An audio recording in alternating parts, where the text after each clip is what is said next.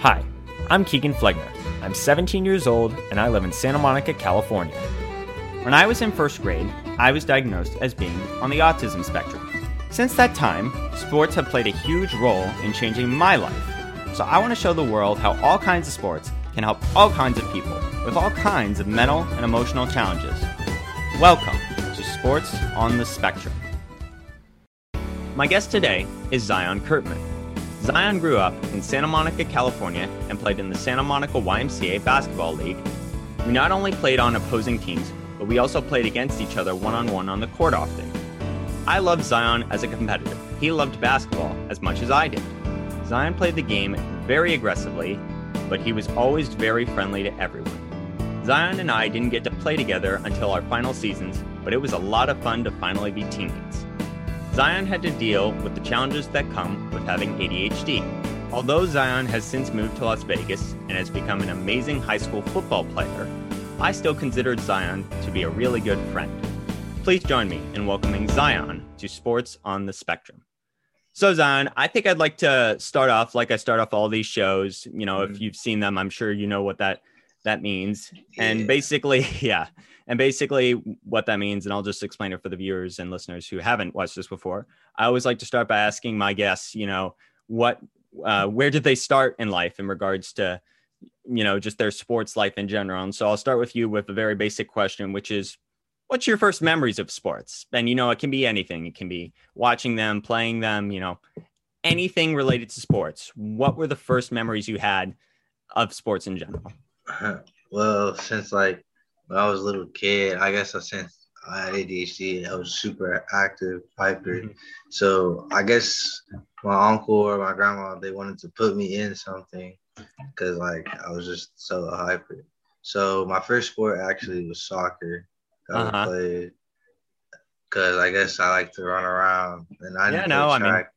So soccer was really fun. It was actually my favorite for a good while, but then I didn't really play like certain position that you're running all the time. I played defense when I was a kid, so I got bored of it kind of, but I still loved the game for it. Mm-hmm. Yeah. So that's when I got introduced into basketball. And my uncle was the first person to put me on to basketball. And basketball was probably one of the biggest impactful sports I've played. Right.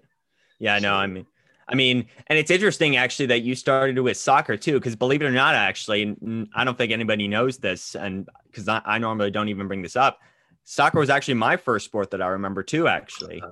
You know, and probably for similar reasons that you played it at first. You know, I just loved to get around. I wanted to find something fun. And so at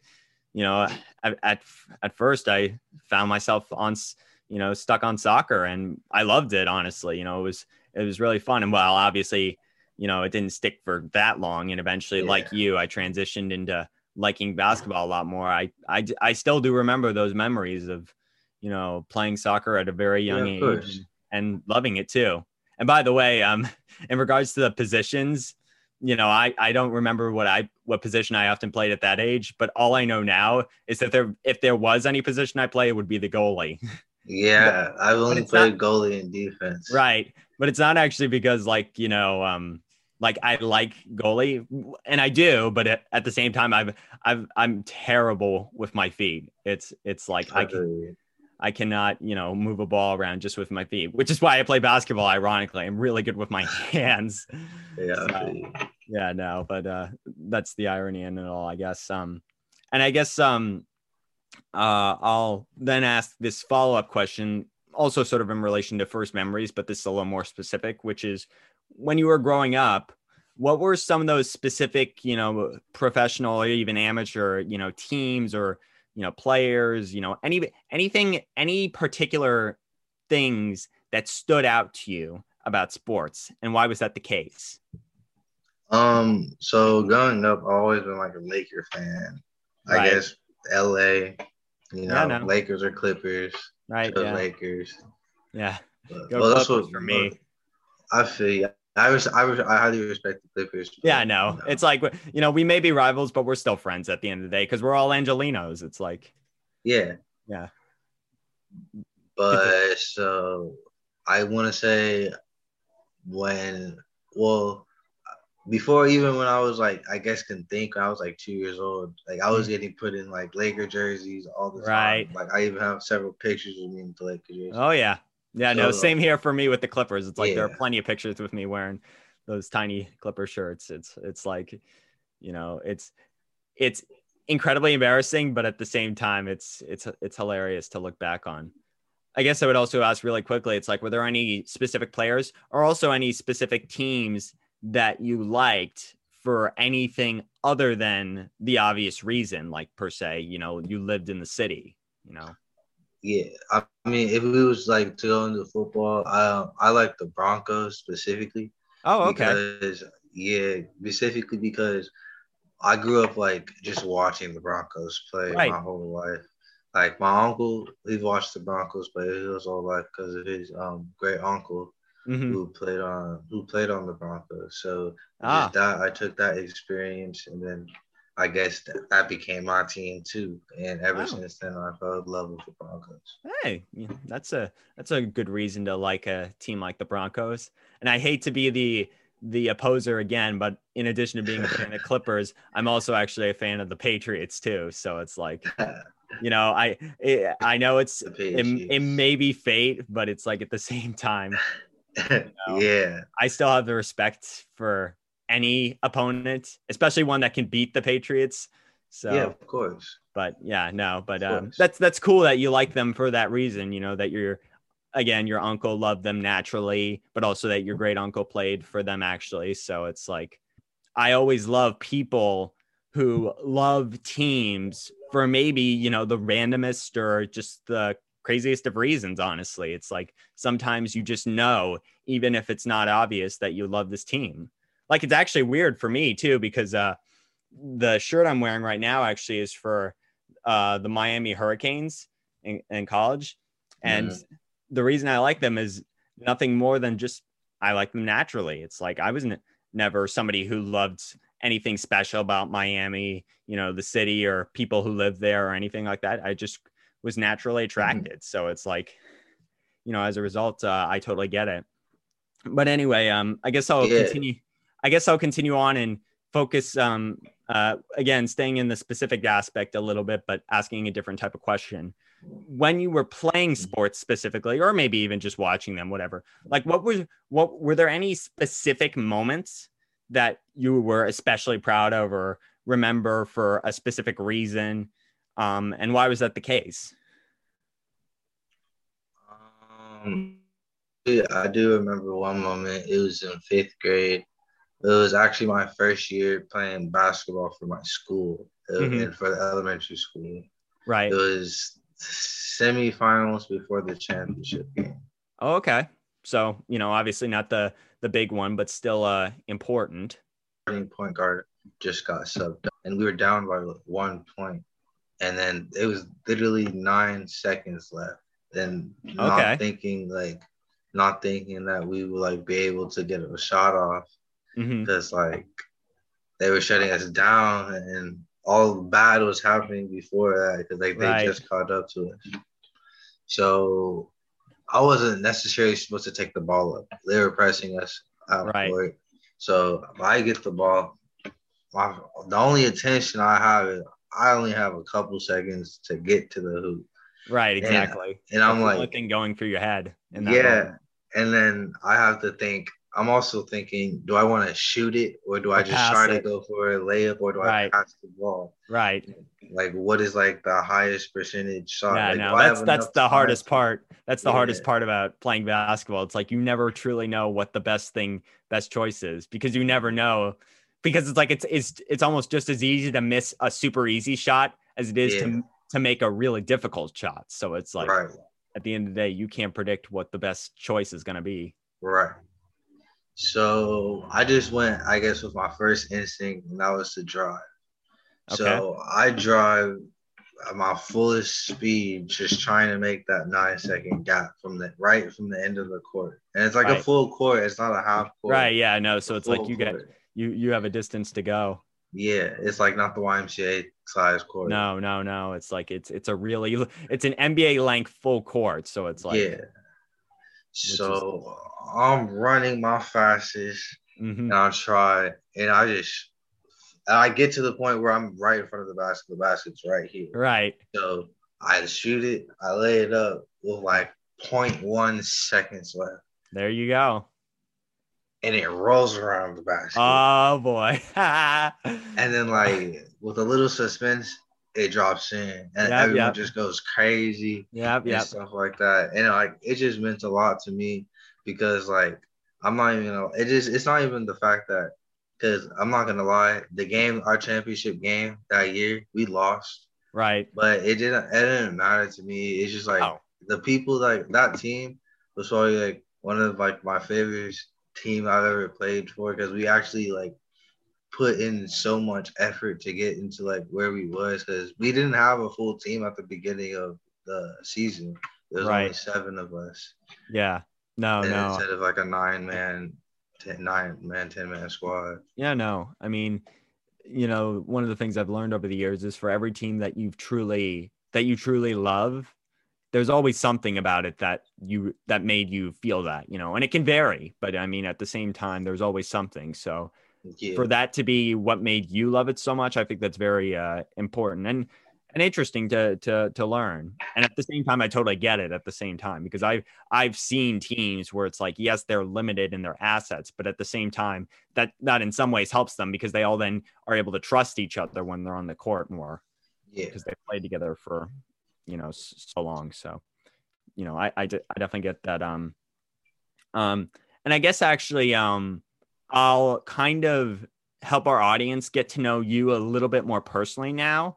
Mm-hmm. Because what's interesting about you compared to my other guest, for those who don't know, you are somebody who's not only had a very unique sports life, but also a very unique personal life. You know, your story is in a lot of ways really amazing and truly shocking, you know, both given the gravity of it all and just how you responded to it. And I guess I'd ask, if you could, and if you're okay with it, in, you know, as much or as little detail as you feel comfortable with, talk about that a little bit, you know, give our audience some context. Yeah, of course. So when I was like a kid, I was diagnosed with like highly like ADHD, hyperactive disorder. I don't know the full meaning to it, but I was diagnosed with ADHD. Right? Yeah, no, and I'll talk about the specifics of it later and what it did to you, but continue. Yeah. So it was hard because like the moment like I got into like, I don't even want to say even before I got into school, I automatically had to start taking like pills. I didn't know what I was taking. Oh, that's at that time. That's actually interesting that you mentioned that, because the guest I had on last time, Nicky Rederer, and you know him personally, you remember him. Yeah. He actually congratulations to him because he got into college. Yeah, no, he for our guests who remember, I think I briefly talked about how Nicky was being considered by a lot of schools, and he actually ended up picking the University of California, Berkeley. So shout out to Nicky, you know, that's a really smart kid right there. But anyway, going back to why I brought him up, he also has ADHD. And like he told me when I had him on a couple of weeks ago, he said he also took medication to deal with it. Yeah. So, you know, it's like and for him too, it was like, he said it was a game changer. It made all the difference. But obviously I'll let you explain what that did to you. Yeah.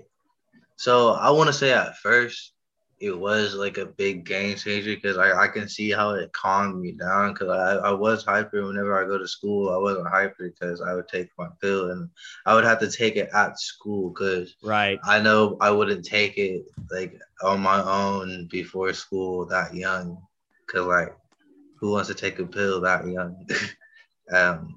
But it was difficult because I couldn't find a way at first how to take it, because I found out that I hate taking pills. Right. I do too, man. You're not alone. So yeah, and I have a really like sensitive gag reflex, right? Yeah. So at first I couldn't take the pill and they had to like cut it up or open it or put it in something for me to take. So it was really hard. Mm-hmm. And then so throughout elementary school and I want to say half of middle school Right. and even preschool, I was taking pills. Mm-hmm. But once I got into middle school, I didn't think I needed pills because, in my opinion, I feel like I can control myself now not to be hyper and stuff like that. Yeah. But and also, I didn't want to like bear the fact because like I used to take pills at school and not being like once I got older, even into elementary school, for me, I guess this is just the person I am. It was just embarrassing having to take pills at school, Right. like with your like teacher knowing, other Right. some new students knowing that like I just didn't want to have to go through that again through Right. middle school. Yeah.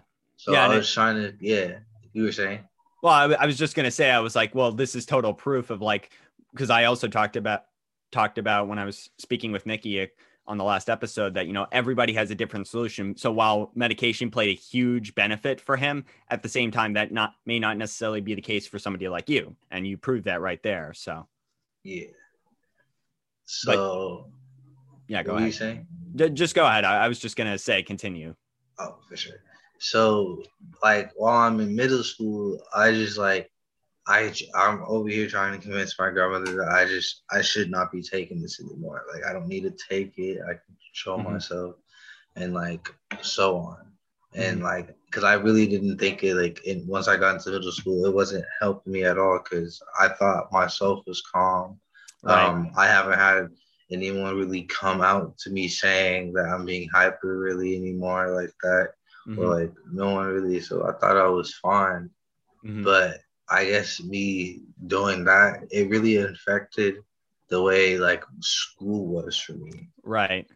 So because all the like, I guess it was easier taking the pill, but at the same time, like I didn't want to take the pill anymore, so I wanted to get used to it. So I'm not gonna lie, school was kind of hard after when I stopped taking the medication. So whoever's just know the medication helps.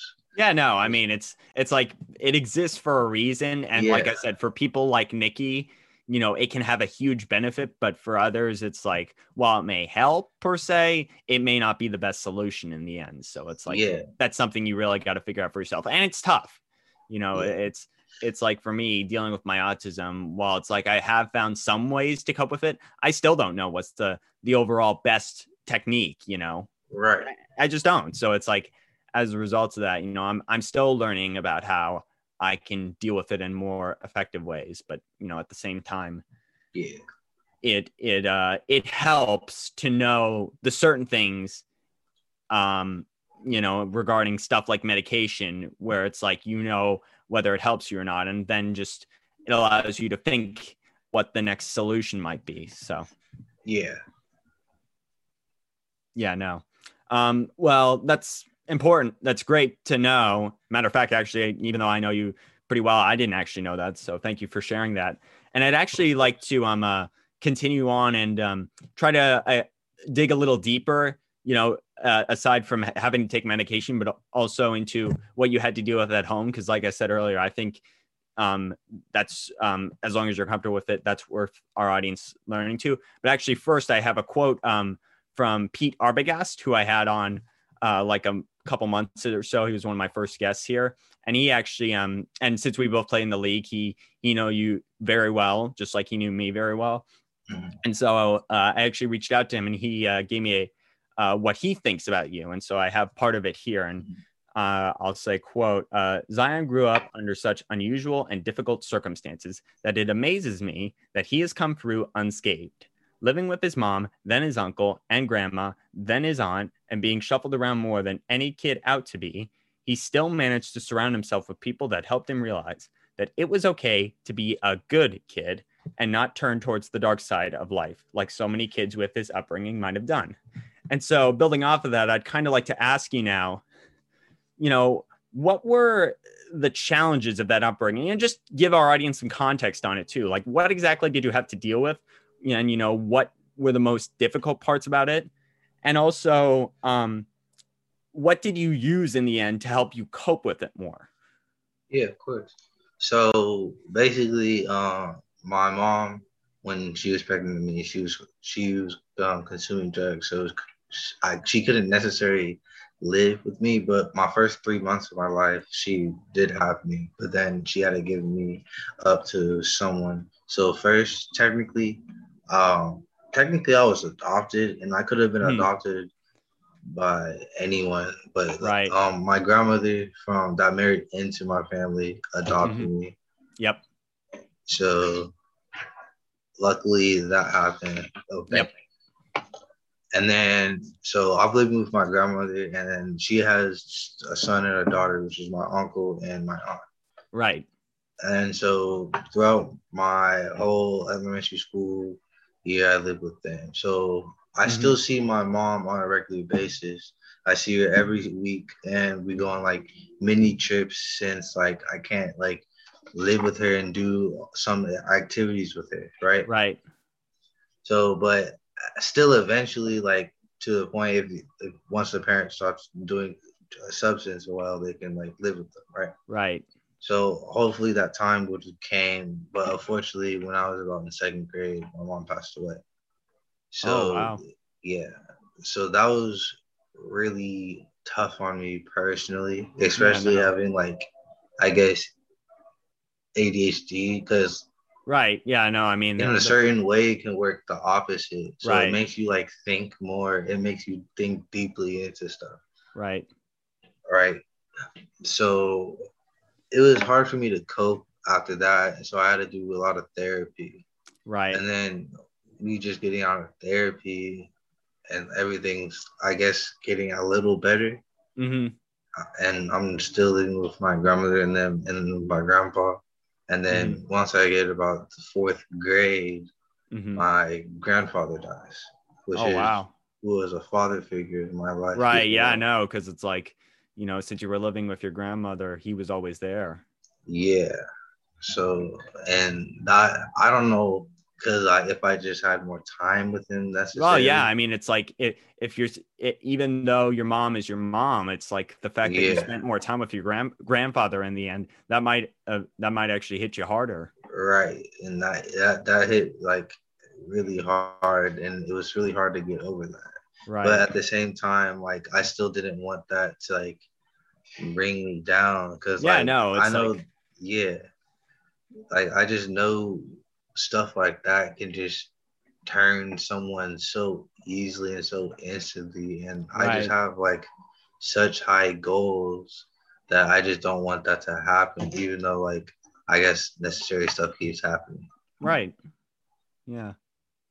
Yeah, no, and it's interesting too, actually, because while I never had to deal with that kind of pain of, Yeah, losing family members at such a young age, at the same time, I've kind of found that there are certain things that, as much as, things like losing, your mother and your grandfather can do to you in that way, at the same time, it's just not worth letting them define you in the end of who you are. Because at the same time, there are all these uh, things that are still very achievable that often get ignored because of the pain of this stuff. And I think it's important that you don't ignore them. And in fact, sometimes focus on them more just so you can remember that you really are the one who controls your own destiny and not the other way around. right. So it's like, and I've kind of found that as an approach to the way, I handle things. Like, I'll give you an example. When I was a freshman in high school, and I think some of my audience at least knows this, is I got rejected from being on the high school basketball team, and it crushed me. But at the same time, while it hurt, I said to myself, it's like, I can't let this prevent me from doing something that's fun. So obviously, while I couldn't play Right, most basketball, definitely. yeah, no, I still found ways to be active. Like, I joined a cross country team there. And while it wasn't, the perfect experience, it certainly wasn't what I envisioned doing in the end. At the same time, I still made the most of the moment, and it still uh, So it was had a good positive. experience. Yes, Yeah, there were still positive things to yeah, take away from that. And so as a result, given where I am now, I still look back on that experience and say, well, it wasn't what I wanted, but at the same time, I'm still happy with what happened from it. yeah. So it's like, at the same time, I can relate to you in that sense.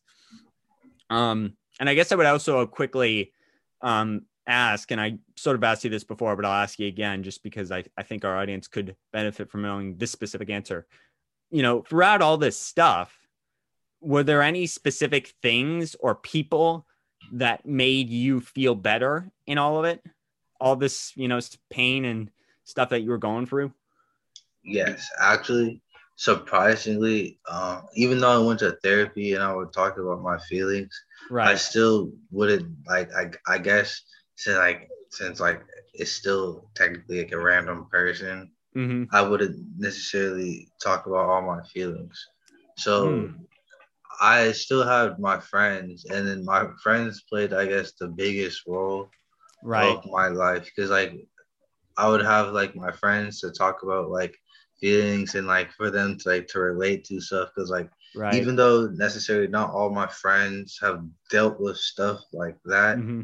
some of them can still like relate into like maybe similar things or maybe just how they feel and just Right. like and they just make me feel better because they turn it into like a positive Mm-hmm. humorous side so I just don't Yeah, see no. the bad side. Yeah, no. I mean, there are definitely a lot of things that friends can give you that other people simply can't, whether it's family or just random people you meet every day. So it's Yeah, like, I totally get why having your friends close to you during times like this can be super beneficial because at the same time, more oftentimes than not, I find they always bring out the best parts of yourself and, being around other people too. So it's like at the same time, I can totally get why that would be such a beneficial thing to have at your disposal. And so I yeah. guess sort of building off this support that you were getting, obviously in addition to that, we all know, and I'm sure you would agree here, that's in addition to what you mentioned earlier, another thing that really helped you get through this time was playing sports. I certainly find that in times of when I'm dealing with something tough or whatever, I always like to get out and get my body moving in some way, shape, or form. So it's like in sports is usually the way to do that. And so I guess I'll then ask you this, which is specifically during that time of your life when you were dealing with all this stuff that was super challenging and super difficult to handle. Why specifically were something like sports so important to you? Um, Sports was important to me because I guess, as a childhood, didn't really have like much to relate or connect with to other kids as like a young Right, age, and I didn't really know how to like to talk to anyone like that, right, and and so I didn't really like when I was young. I rarely had any friends. Like I didn't have a right, lot of friends when I was like a little kid. right. But then I was on getting older, playing all these sports, it helped me build like communication skills, Mm-hmm. which helped me eat like it's just it also helped me cope because I could also use like my teammates as my friends and help me cope like with the things I'm dealing with into my practices and see like and work with them like within practices and I don't know, expressing my feelings into like Right. games and practices and stuff really Yeah. helped me Yeah. because I didn't have like I wasn't I don't know. I feel like the best way to express my feelings was something that I know that I'm good at. So Mm-hmm. like I can't do it by like writing. I've tried writing stuff that didn't work. Like Right. drawing, I've tried other stuff, but sports is really like the only thing that I know that can get out the way I feel. Right. Yeah, no, and it's actually really interesting that you mentioned that because for me, when I was trying to find ways to deal, with improving what autism was preventing me from doing well, one of those things was improving my social skills, and in other words, interacting with other people, like you were trying to Yeah, um, get better at doing. And like you, I found that sports was one of those best ways to do that, yeah, because for all those reasons that you mentioned, it's like it allows me to speak freely and not be afraid. And it allows me to interact with other right, people in a nice, comfortable environment where I can succeed, but also, learn at the same yeah, time. And yeah, just it's like it's a general place where you basically can have control over, you can feel like you're in control, but at the same time you're in a place where it's like you have the ability to get something out of it that can be right, super helpful in and any way, shape, or form. And I think right, that's one of the best things that anybody who plays sports can recognize, if they self-reflect a little bit, they can see how it's like, oh, okay, so while sports are fun, at the same time they actually were really helpful in helping me deal with this or whatever. And it's like that as a result made me a better person or made me be better at this, and I think that's it's interesting today too, during this pandemic, when we've had sports taken away from us for so long. It allowed us to sort of become exemplified and further recognize just how important they really are to us. And so I think once this is finally over, we can start to maybe not necessarily take on a nuanced approach, but have more appreciation for it at the same time. So I think that's something that could be very positive and very helpful in how we can further continue to live our sports lives and play them and get stuff out of them. So yeah. But anyway, I think I'd now actually like to move on and focus more on the stuff you're doing today, actually, so that our audience can kind of get an idea of what makes you such a good person to have here, today, because of what you do today, basically. If you can see the irony in that. But before we do that, I'd actually like to give a shout out to one of our sponsors. Do you own a classic Mustang, Corvette, Camaro, or Chevelle from the 1960s or 70s? Does the clock in your dash keep accurate time? Do you want to get a new clock for your car, but you don't want to pay $200, $300, or even $500 for a new clock? Well, then go to ImpactAutoPartsStore.com for a brand new quartz clock that looks identical to the original and is powered by a single AA battery. All at prices less than half that of a restored clock or a reproduction. Go to the website, ImpactAutoPartsStore.com, and keep on cruising. And so now, actually, I'd kind of like to start off more, still kind of focusing on that beginning phase of it all, but also kind of trying to connect it now to what you do today. So what got you first involved in these sports that you do today, or did do recently, like football, for example? Like I mentioned, you're a football player today. Like, what got you into that, and what appealed to you about them, those things? So, like, obviously I played basketball before I played football, right? Right. And then for the people that know, like you, for example, like for you and whoever else that has played with me, right, I played pretty aggressive. Yes, no, you were one of the more physical players. Like normally, when I played, I did not run into kids who, I'm not going to say wanted to beat me up, but it's like they wanted more than anything to run over me, Yeah. So I noticed, because don't get me wrong, I love the game of basketball. Oh yeah. But I noticed I just wanted to be honest with myself. If I really matching my aggression with a sport, it just, although I love basketball, it just, at the end of the day, I started to realize the sport really wasn't for me. Right. Because it's like, there are I'll put it this way. If you were growing up and were playing in the 1990s version of basketball, you could probably still play basketball and be okay. Because back then it was super physical, like you would not believe. But obviously now today it's much different. Like now, actually, you're way less physical because you're shooting the ball so much. So it's like I totally get why it started to wear off on you. Yeah, and then I started to also realize, because to be honest, I'm gonna be honest, I wasn't the best shooter. Right. Yeah. No. And I mean, you were an okay shooter, but it's like that was occasionally. I just wasn't consistent. Right. Yeah, but that was not what you prided yourself on anyway. Nor should you have. It's like it's like you were too big to not go unnoticed for your ability to post down low. Right. And then I started to realize, growing up, super fast, a lot more people are starting to develop more skills and shooting well. Right.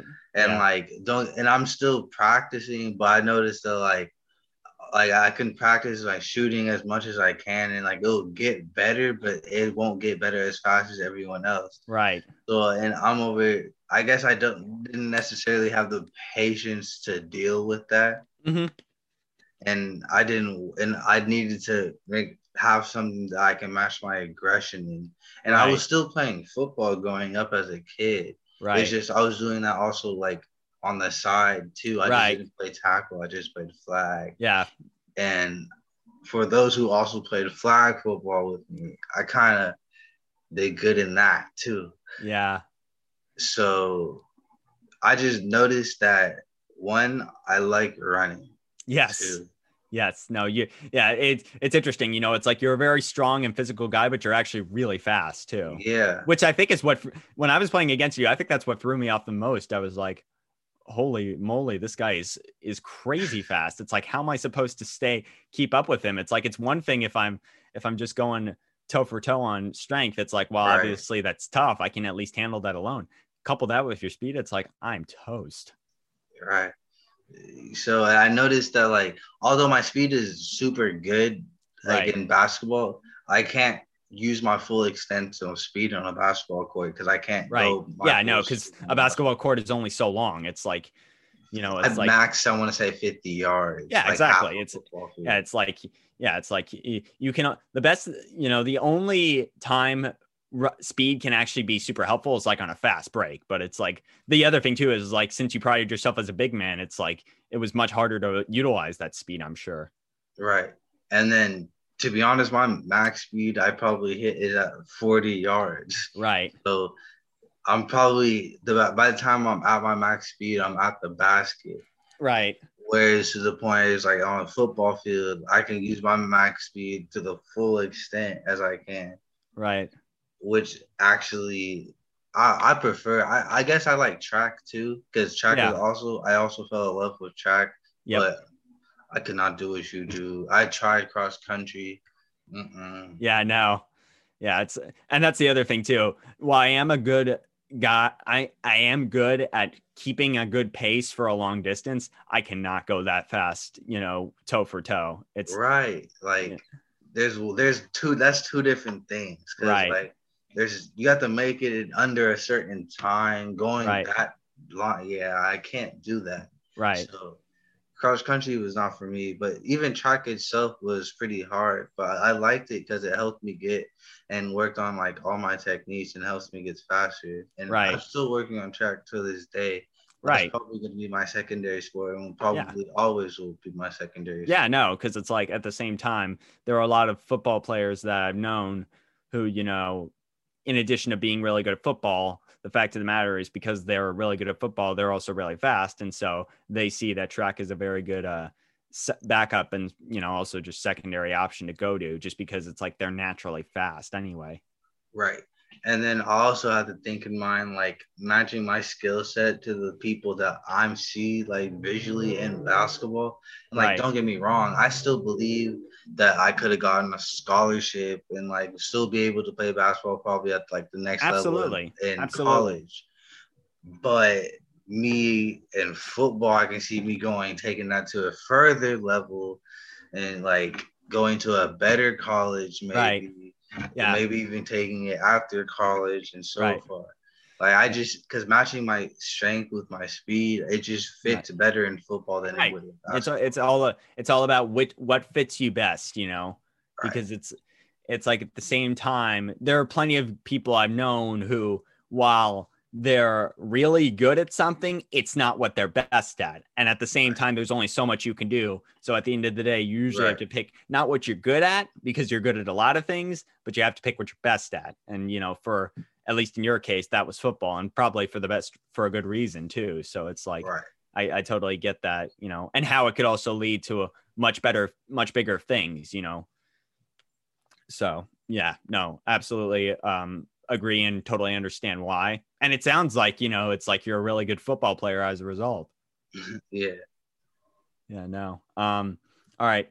And it's interesting actually that I kind of we've just talked about you as an athlete because there was a second part to the quote I got from Pete that I'd like to share with you now that talks about what he saw in you when you were playing. And so I have from him here, quote, Zion has a good head on his shoulders, can think for himself, and knows the difference between right and wrong. He's seen what wrong decisions can do for people's lives. And while he's not always walked a perfectly straight line, he's a leader of others and a mentor for those younger than him. I would be severely disappointed if he didn't turn out to be an outstanding adult and successful at whatever he chooses to do. Add to that his superior athletic abilities that might be able to secure him a college degree for free if he keeps his academic head on straight. And who knows? But no matter what, we'll see him playing some sport for some team somewhere big in the future. And so I guess building off of what Pete said right there, which I totally agree with, I absolutely think is true. Do you find that sports, in addition to being useful to you physically, even though you're already physically superior in a lot of ways, it's like, what else did it do for you in more specifically in a mental and emotional aspect? You know, it's like, how did it help you in that sort of way? All right. So I know this is not for, like, I don't want to say this is going to be like for everyone, because it's really right. not. No, I'm not saying that this should apply to everybody. It shouldn't. Yeah. You know, and that's the whole reason you're here. It's like to share a unique aspect. Of course. But like, I feel like some people should start like figuring out, like, the people that use sports to can help with like emotional stress. I feel like it's easy to see, like, you know how in sports you use you have to think quick in sports. In almost all sports, you have to think quick. Absolutely. Maybe unless you're playing like golf or something. Right. Yeah. I mean, it's like more times than not, you got to think fast. But majority, you got to think fast. So that itself is going to cause your brain to grow and help you like develop, like, I guess your mentality is going to help you develop your brain. Yep. So for me, I guess that helped me control like all my thinking about like my emotions, like all those thoughts I would have. Like, it helps me take my time, and it's basically like mindfulness. Like, it helps me like I can think and push it away easier now. That because like just by thinking fast and being able to like to do deep thinking in a short amount of time in sports like football and basketball, because like we really don't have that much time to make a decision. Right. Yeah. No. I definitely think that sports had a similar effect in that way for me, because it's like you said, it's like when you're thinking fast, it allows you to get rid of all those other afterthoughts that are holding you back at the same time. It's like, in that moment, it simply does not matter. And at the same time, you're also just taken in by all the excitement of it all and all that stuff. So it's like, I think that for me was what made sports so helpful for me, particularly when dealing with my emotional and developmental challenges. And for you, it sounds like that was same deal for you, basically. Yeah. And so I guess now actually staying in kind of this area of, you know, what you're doing today and how sports have helped you deal with these specific aspects of your life. And now like to kind of close that picture a little more now and focus specifically on your time when you were with the Santa Monica YMCA Basketball League. Because for me, at least, I think that's where, you know, the audience could learn the most about you in it as simple a way as possible. Because I feel like it was in that league that you revealed your true self most often, and also, you know, just gave the most insight about yourself. And so before I ask you about what it was for you, I'd like you to kind of just quickly, just to help our audience out here, give us a little background actually of what happened when you were there. Ooh, I mean, a lot happened at the YMCA. I mean, if you want, I can help you out a little bit, because it's like, you know, I was there a lot myself. Yeah. I mean, so I started the YMCA a year after the whole thing got rebuilt and restarted from the first years. Right. So I believe I started, I don't want to say rookie, but I should have been in rookies because I was the age of rookies, but I think I was in Bantam. Just because of probably the size of like I just couldn't be in rookies. Right. So it was interesting at first because my uncle was coaching me, but then it like that actually, I guess I want to say it helped me build my relationship better with my uncle itself. And not only that, it helped me build other types of relationships throughout the people in the YMCA. So that also was very beneficial. And it actually, I'm not gonna lie, playing at the YMCA helped me increase my confidence because Yeah. majority of the people that played at the YMCA are like people from other schools that you know, or Right.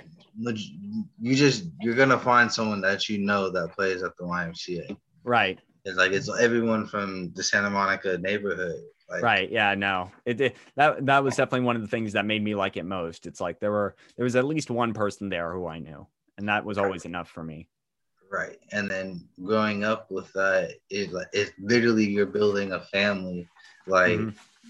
whoever, I'm not even gonna say like for the people that left, like whoever has been at the YMCA knows what that feels like, Right. in my opinion. Yeah. And then so that was really important to me. And then we also didn't just play basketball. Like it Right. wasn't always basketball. We did Yeah. other things for like people, and then that also impacted my life and showed me like also I guess the type of person I can be because like we helped with the homeless. We did Right. Yep. No. fishing trips. We Right. did like Yeah. cool stuff all the time. Yeah. No, yeah, there was always like, in addition to all the basketball that was being played, we always had those occasional, fun off the court moments that always stuck with us. Like we always had a banquet at the end of each season. That was always a good get together for everybody. Enjoy some pizza. That was really nice too. I remember also when during that time when you and me were on the same team for a brief period, we also like to have parties at my house here after the season where we'd all just get together and play video games and stuff, and it was the best. Yeah, it was the best. That was oh my gosh. Yeah. Those 2K tournaments. Oh man, yeah. No. All right. Yeah, no, but go ahead. And it's just nice because like I want to say when we're getting older, it's just nice seeing how like the people that you grow up with at the YMCA and they're getting older, going on to college and seeing like where like they've taken their skills. Like even though not all of them are going to be basketball players, right? It's like it's still crazy just seeing them growing up. Oh but, yeah. Like for the ones like are becoming basketball is like Nikki. Yeah, I don't know if he's playing basketball at. I mean, I'll say this because I know the answer to this. He is still playing basketball now, although he's not betting on playing it later. But you know, it's like that's all good because it's like I said earlier, he got into Berkeley. He's got a smart head. He'll get somewhere in life. Super smart. But like, for all the other players, Davian, I don't know if she's playing. I'm pretty sure she's probably gonna play basketball. Yeah, and then there's college. Then there's Rachel and all those other females. I forgot who was the tall girl. There was Davian, and then and for our audience who doesn't know, there was a brother and a sister named Davian and Trent Schroeder who were notoriously tall, and at least as far as I know, they're still playing today and they're good. So it's like, and you were talking about the girls too. And that's the other thing I'd like to point out. There were actually a lot of the girls who came for this league, and there weren't that many even too, at least initially. There are a lot more now as far as I know. But initially, even though there were only a few girls that went through it, those girls got really good. And and they're still playing. And I think it came purely from the fact that they were playing against boys. It's like they got so good at playing against boys when they were playing against girls. They were even so much better.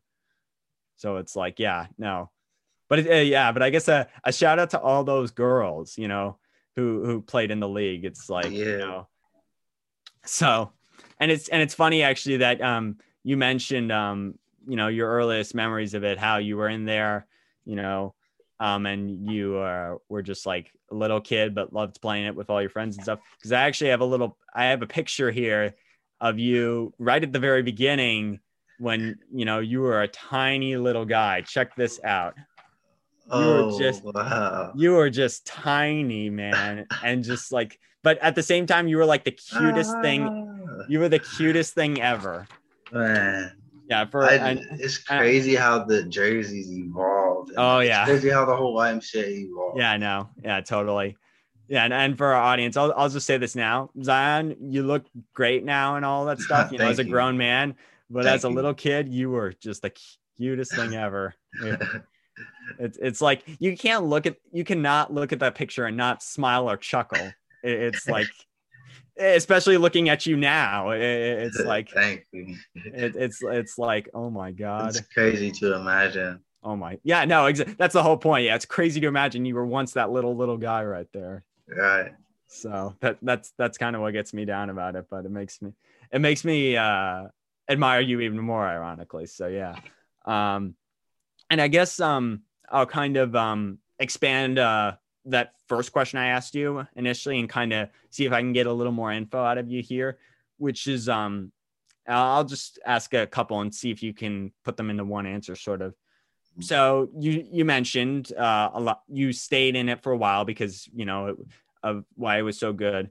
But I guess I would ask, it's like, what were the specific things about the YMCA that made it so great for somebody like you, and also just like, who else was there that made it so good for you? Like, because obviously you're one person, but the YMCA is not just one person. It's all these other people. So what was it about all these other people involved? Pete, me, your uncle. What was so great about all these other people that made it so good for you? And then also, what impact do you think it had on your life in the long term as well? Like, what did you do to you that you wouldn't have gotten from somewhere else? Well, to YMCA for me personally, is like there. I never like been in like a basketball league like the YMCA, I guess, just because I don't even say just because like of like the talent. I just want to say it was like the people wise, right? Because like although like I didn't like basketball didn't always match my aggression for some reason, and for some reason only the YMCA only I can always like go full like power, I guess, like just because of the people, because like I would always see like a different person that it's hard to go against, like it wasn't just like you being at the top. It's like you could be one of the best players, but then still going against a different player, right? That like they don't even have to be like the best basketball player. It's just the way they play against you, and like how like since like you've grown up with them, how do you play against them? It's just hard. Like growing up play against you and Miguel, like it was just the way that we kept playing against each other. It was hard each time. Like no matter how many times we played at each other, like we played each other, it was just difficult each time. Right. And I always have to try my hardest. Like, and I know Peter likes my aggression that I show. Right.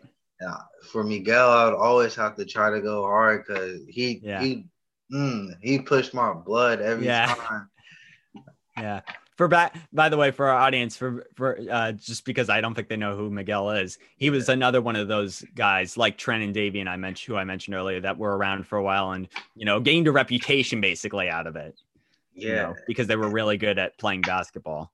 Right, and also he's another person who I just love because like although he was really really good at playing basketball, that wasn't his best sport. No. By the way, I'll add this in too for our audience. Miguel is both Spanish and I wouldn't say as a result of it because that's biased, but at the same time, it's true. He's really good at soccer too, which is his best sport.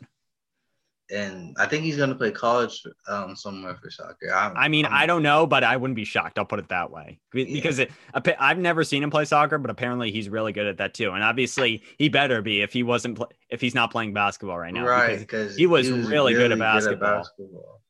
Surprisingly, because he didn't. I'm pretty sure he didn't pick up from basketball not too long ago when he started playing. Right. Yeah. No. Yeah, so it was a case where he was there right when we were there. So it's like all of our paths collided at once. And whether that was for the greater good, I don't know, but I think it was at least.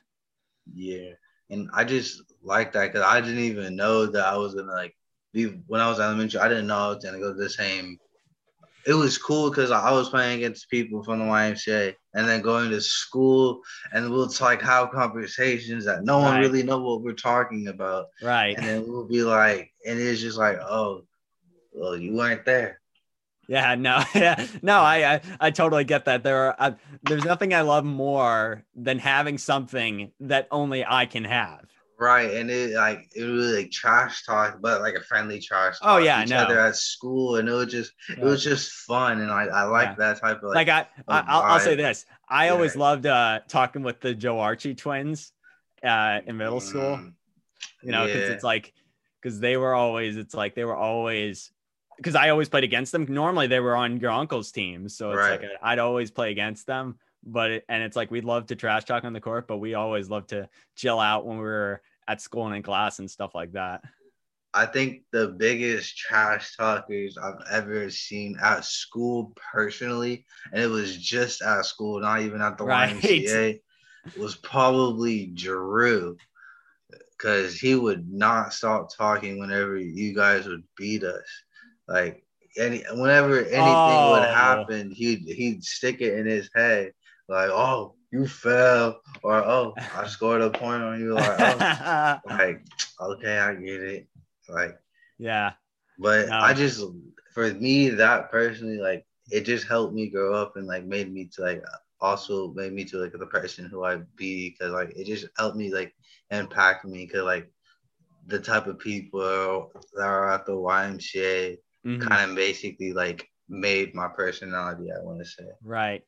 Yeah, for me, and it's interesting too. I kind of once I finished, I kind of took away this big takeaway from all of it, which is that playing at the YMCA, it always brought out the best in everyone. Right.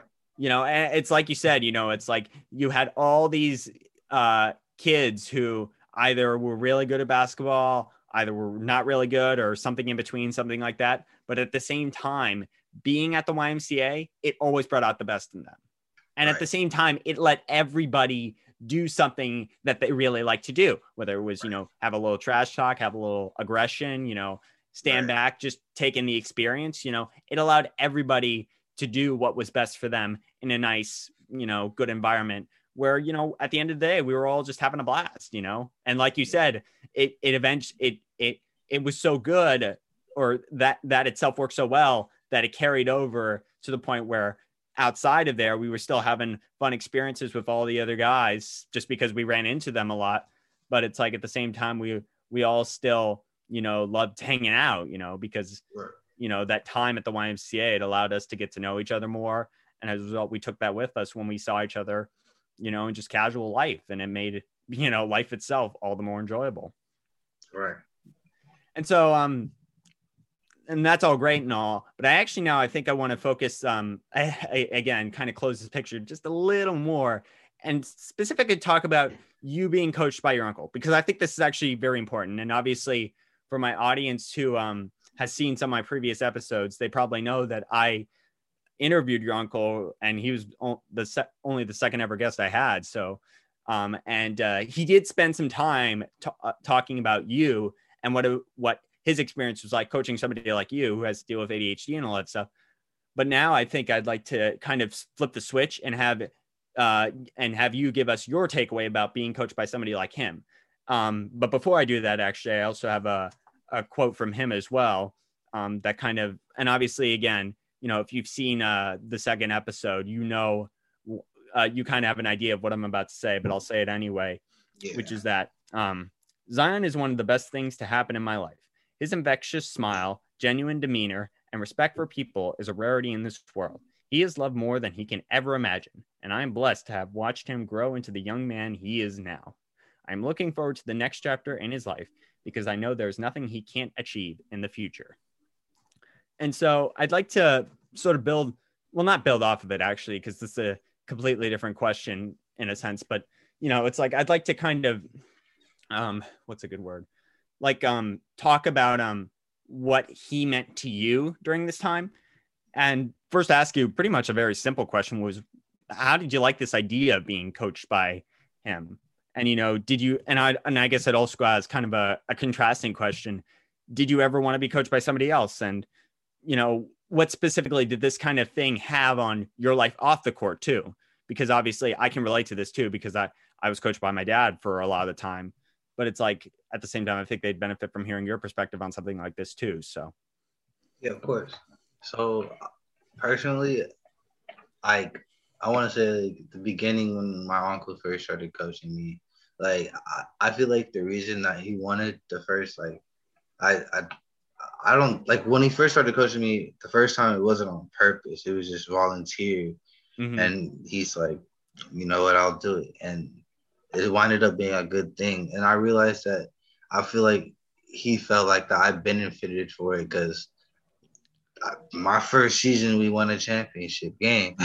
Hmm. so so I feel like he think it benefited me, and it did. I'm not gonna lie at the Mm-hmm. beginning because it helped me build that bond that I have with my uncle. That I want to say that like a certain bond that I had with like my grandfather when I was young, Right. and so I kind of like I don't want to say rebuilt it, but I built another one with my uncle Mm-hmm.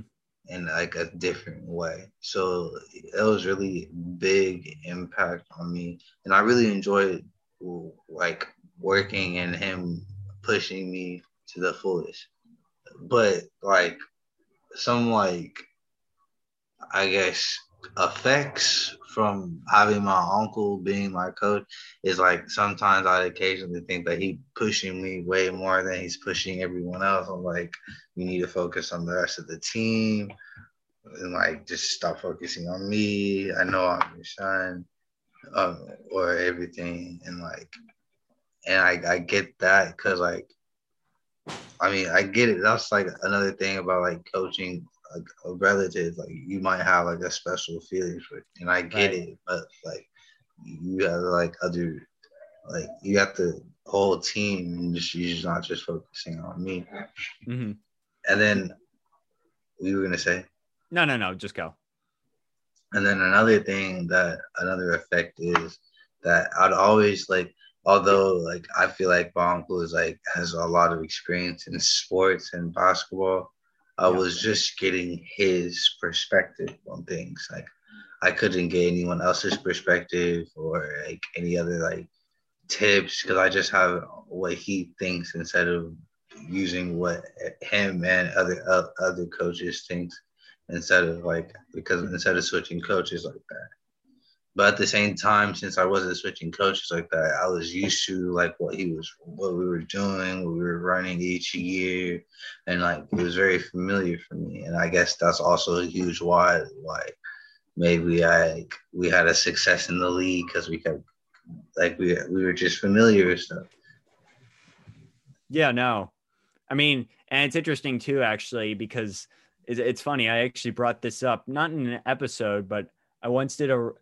I once came up with the phrase that being coached by somebody you know personally, it's a blessing and a curse Right. because, it's like while you do gain all this helpful insight, that you couldn't get if you had a normal coach who wasn't a part of your personal life. Right. And at the same time, being coached by them over and over again helps because you learn what their habits are, what they normally like to do on the court, and that kind of stuff, Yeah. and you can please them the most. But at the same time, it's like you now have the pressure on you to perform, and it's like as a result of that, you've got to make sure you maintain the balance necessary in how you react to them as a coach and how you react to them as a person in your life. Right. So, and treat them also. It's like you got to be careful around that. So it's like, but I totally get what you're saying when you talk about stuff like that, because I had the exact same reaction when I was being coached by my dad. It's like, I love having this at my disposal and this at my disposal, but at the same time, it's like, Yeah. it's something to be a little more, not cautious or like shy, but like just be a little more knowledgeable. It's just like, make sure you're prepared is all I would say. But yeah, no, I definitely think there's definitely plenty of benefit. And for both of us, I think having these, my dad and your uncle coach each of us, I think we definitely got more out of it than maybe we could have if we were just being coached by an average Joe. It's like, Yeah. there was definitely something about being coached by them that only they could give us. And I think Right. that's what made it extra unique and also extra special in some ways too. Yeah. Because it's like in a lot of ways, because of them that I look back on the experience so fondly and so often too in the way that I do. But I guess before we shift subjects here in a sense, I'll ask you a question that I sort of asked you before, but I'll try and ask it a little differently, and maybe I can get a different answer out of you, which is that how do you feel that all of this experience of being in the league, being coached by your uncle, how did all this stuff that you took in from, this all, like, how did it change you? Like, what did it give you that you still hold true today? Like when you're playing football, for example, or whatever, what did it do that you think was especially important in your life, both recently and just now too, and in the future too, maybe? I learned I learned the value of team. Like I learned the value of being in a team from Right. YMCA. Like no matter wins or losses, I just learned I guess I've learned the value of the importance of working together. Is never, if you play a team sport, like you really never want to think like it's just you. You never want to think you're like the best player necessarily. Right. Like you just don't want to have that type of like mentality, because you can lose games, and you may be able to win games like that, but like that could just be you. But I doubt it that it'll work every time that you think like that.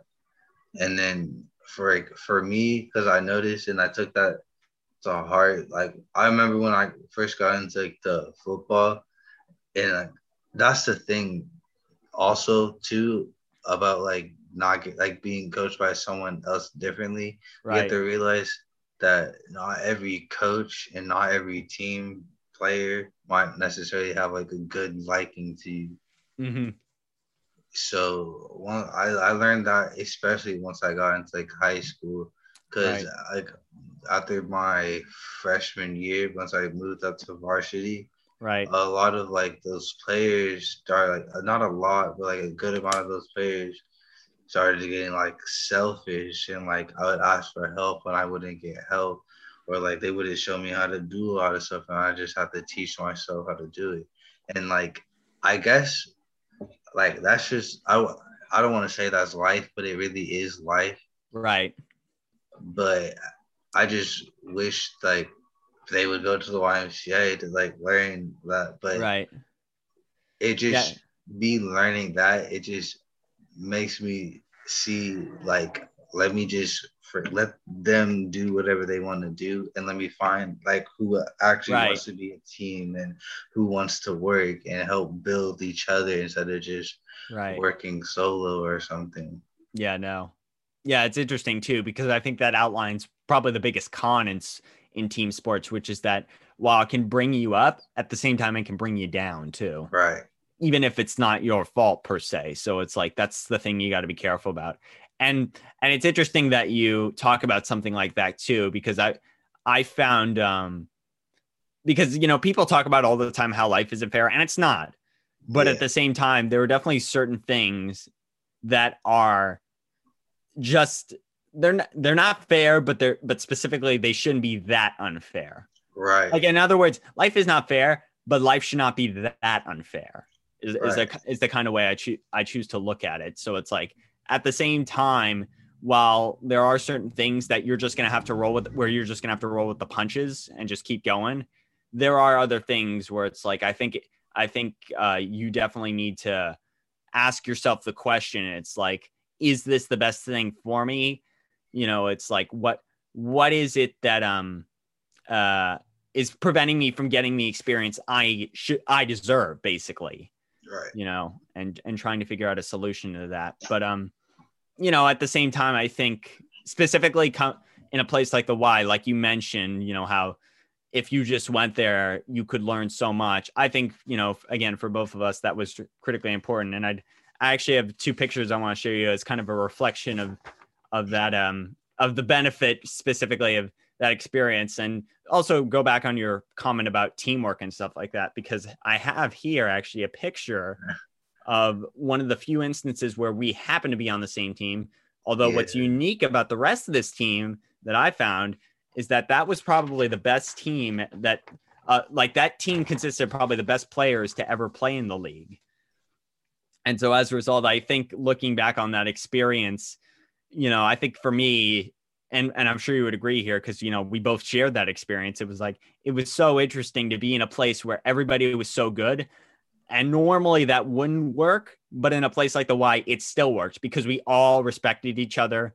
We all loved being together finally, you know, especially you and me, because we had always played against each other. And it's like we were all so happy to be on a team where we were all good at something and we knew it, you know.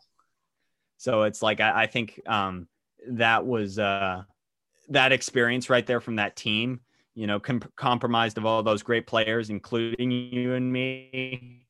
It's like that I think was one of the best parts about it. And I guess I'd actually quickly ask one runoff question sort of, which was on that specific team, because it was truly unique. Like until then, I don't think that had ever been attempted before on the Y. So it's like, it was definitely a leap of faith, but I think I quickly asked just to get your opinion on it. What did you think of that experience specifically compared to what you were used to in the Y?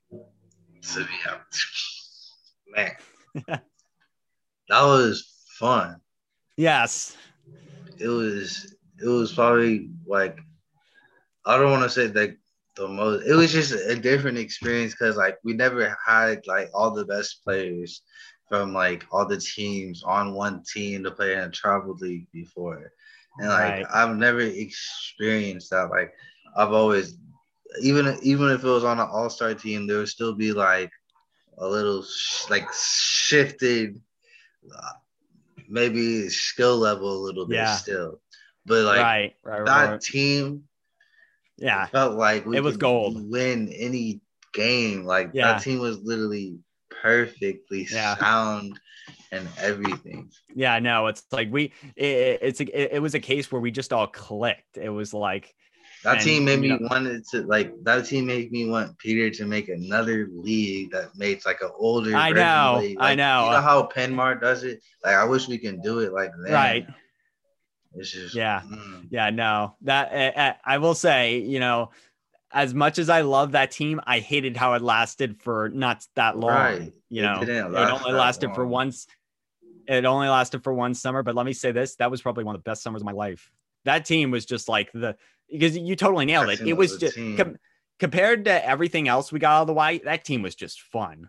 It didn't matter, you know, whether we were struggling or doing really well. We were always having fun. Right. You know, and you talk about how it's like, you know, when you're doing hard work and stuff, it's meant to not be fun, but doing that kind of hard work as a team together, you know, going after something as a collective, that was the best thing ever. For real.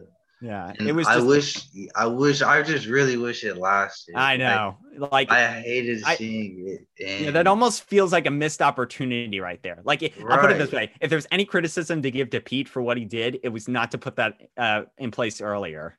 For real. And not to try to do something with it. Team. Yeah. Like I also thought of like, why don't you just have like an all-star travel team that you could just have like that? But instead of just during the summer, it could be like throughout the whole year. Right. That's exactly what Penmar does. Yeah. Like, because there's a specific travel team that travels throughout the whole year. Right. Yeah. No. Yeah. It's like, I definitely, I don't know how far that team I just showed you could have gone, but it could have gone somewhere. It could have, you know, because again, if we had just been given the time to practice, you know, and just the chance, I feel like we could have done something. Yeah. You know, because we were all great players. It was like, that was the best part about it. There was not one person on the team who wasn't good at something. Right. Yeah. It's just like, and at the same time, we all knew we were good at something. And so we all wanted how we played and stuff. Right. And we all wanted each other to be good. And so I think that was probably the best part about it all. It's like it was a case where like the build up really was also the fact that we had been playing against each other and with each other on all these different teams for so many years. When you put us all together after all that time, you don't need a build up. Or it's like you don't need extra time. It's like you know each other. And it's like, well, you've never played with each other before. It's just like you, at the same time, you don't need that. You know, you just need to be given the chance, and you will take care of the rest. And it's like you'll get the benefits of it too. Right. So I think that was something definitely worth looking back on. And holding in a particularly good light, because the other thing too was like, you talk about all the great memories you had as a little kid. That was probably the best time I had as at the top of the end of my career there. It was like, you know, because it's like eventually it got to a point where it's like I was kind of tired of winning championships, just playing the different teams and all that stuff. But when we all finally got together for once, that was special. It really was. I just wish it lasted. I know. It really is a missed opportunity. Yeah.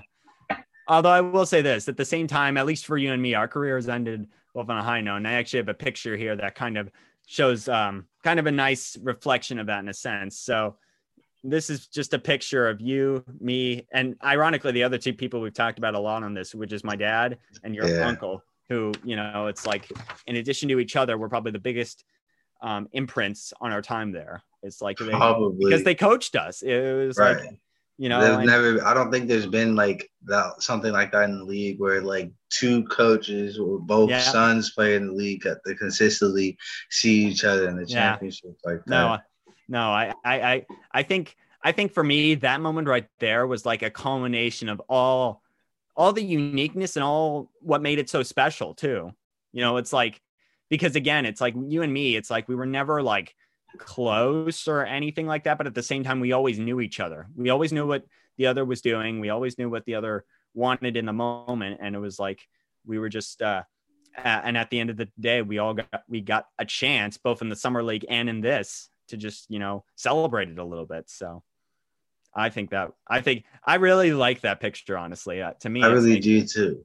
Because it's like, to me, it was as concise and as clear, despite how big everything else was. It was put together in the smallest way possible, and that made it all the best part. That made it the best. It was like that was specifically what made it so good. So yeah, no.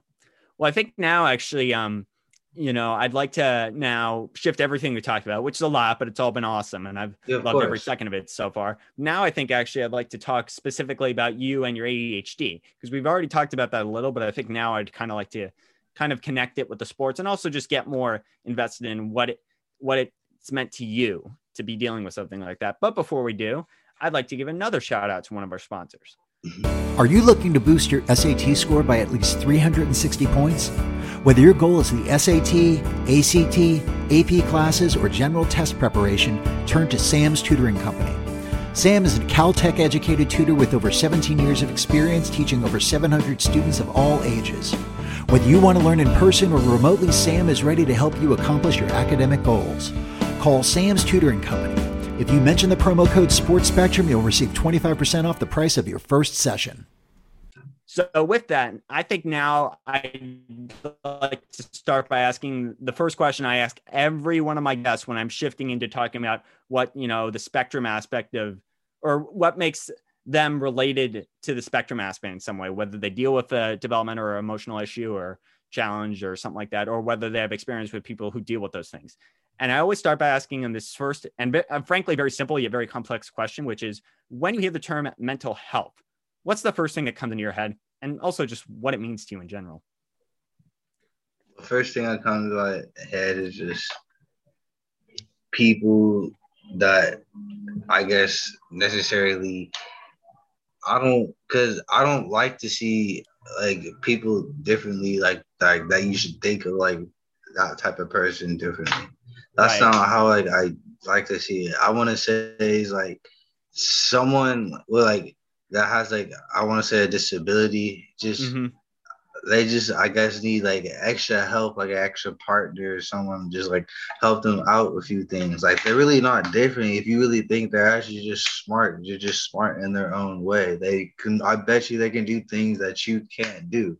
Like I've seen, like I can't tell you how many like kids I've met with like disabilities that could draw, even play sports, that I can do stuff that I didn't for sure cannot Right. do.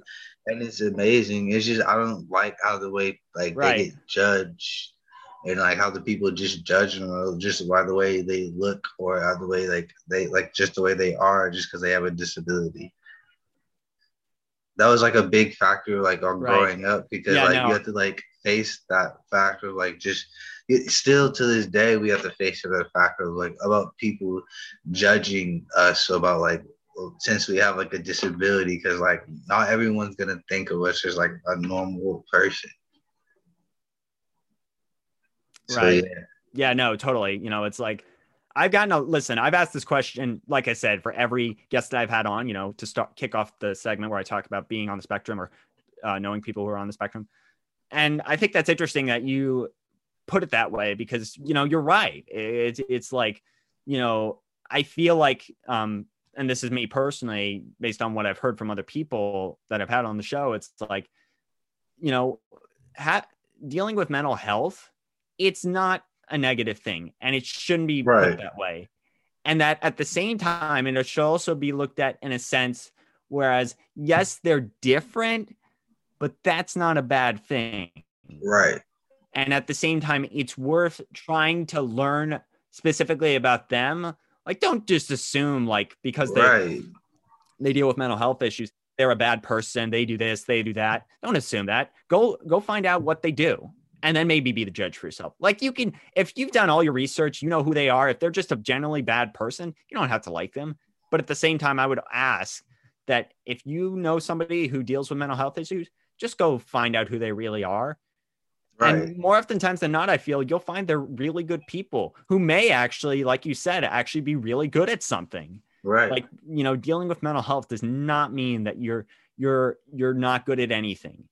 You know, it's like, maybe you're not as good at anything as other people are normally, but at the same time, that doesn't mean you can't do things. It just means maybe you have to look at it, deal with them a little different. Yeah, exactly. You know, it's not worth putting them down for something as simple as that. That's kind of the big thing here. And so I guess I'll kind of build off of that, talking about that idea of having perspective can do a lot. And I'll start off by asking you this, because like I said earlier, you deal with ADHD and stuff, and that's obviously a challenge. And I'll also actually give a brief spacer for our audience. And I've given this before, but I'll say it again, just because I think it really can give our audience some early perspective before I ask you about your specific perspective. But ADHD is one of the most common neurodevelopmental disorders of childhood. It's usually first diagnosed in childhood and often lasts into adulthood. Children with ADHD may have trouble in paying attention, controlling impulsive behaviors, may act without thinking about what the result will be, or may be overly active. And so I think that gives a general idea of what ADHD is. And I've had other guests who have either deal with it or know a lot of people who deal with it themselves. Like, for example, Nikki I had last week, he deals with ADHD, and there are certain things that he does as a result of it that, you know, are unusual or just per se unique. But at the same time, I'll because every person is different. We all know that. And like I said, they have different ways of dealing with these challenges and stuff. What specifically have been the things you've seen come out of having ADHD? Like, what does it make you feel? Like, what, I guess just tell us about your life living with ADHD is all I'm saying here. I guess want to say like growing up, I stopped being like hyperactive kind of at like a younger age. And like for me, ADHD just became more of just like, I want to just hyperactively thinking. Like I noticed, and my grandma noticed, and like the people that like, that took care of me have noticed that like I tend to think too much out of like when I was young.